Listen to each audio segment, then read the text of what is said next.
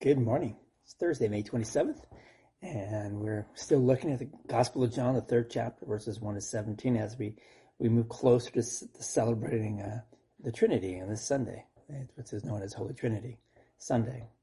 We ended yesterday's devotion with these words.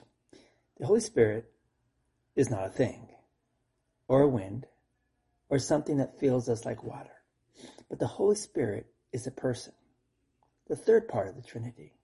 And we continued and we said the Holy Spirit is not just an influence.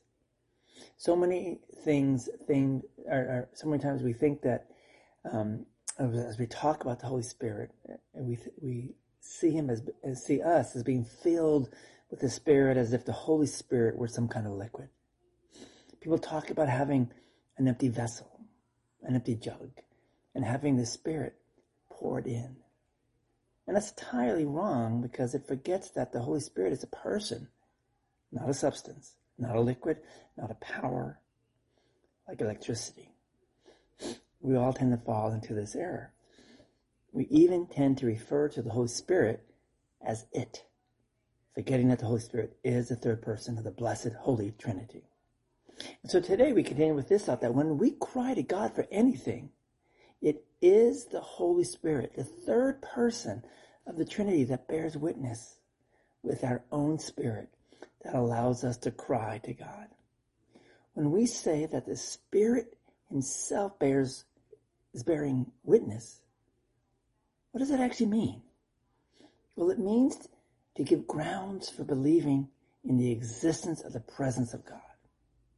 So the third part of the Trinity gives our spirit the grounds it needs to believe in the God who is three in one. As we pray to God through the Spirit, true prayer then is the living experience of the Holy Trinity. The Spirit's breathing, the Son's intercession, the Father's will. These three become one in us. Let's pray. Lord God, how amazing it is to me that you would grace me with you, becoming one in me. Amen. So I want you to ponder that today, that the Holy Spirit, the three in one, becomes one in you. The Spirit's breathing. The Son, Jesus, is his intercession, and the Father's will. These three become one in you and me.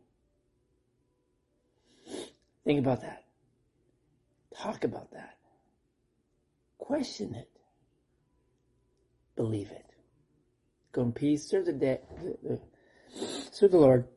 Bless them today, and we'll see you tomorrow as we wrap up this week's devotion on the Holy Trinity. God bless.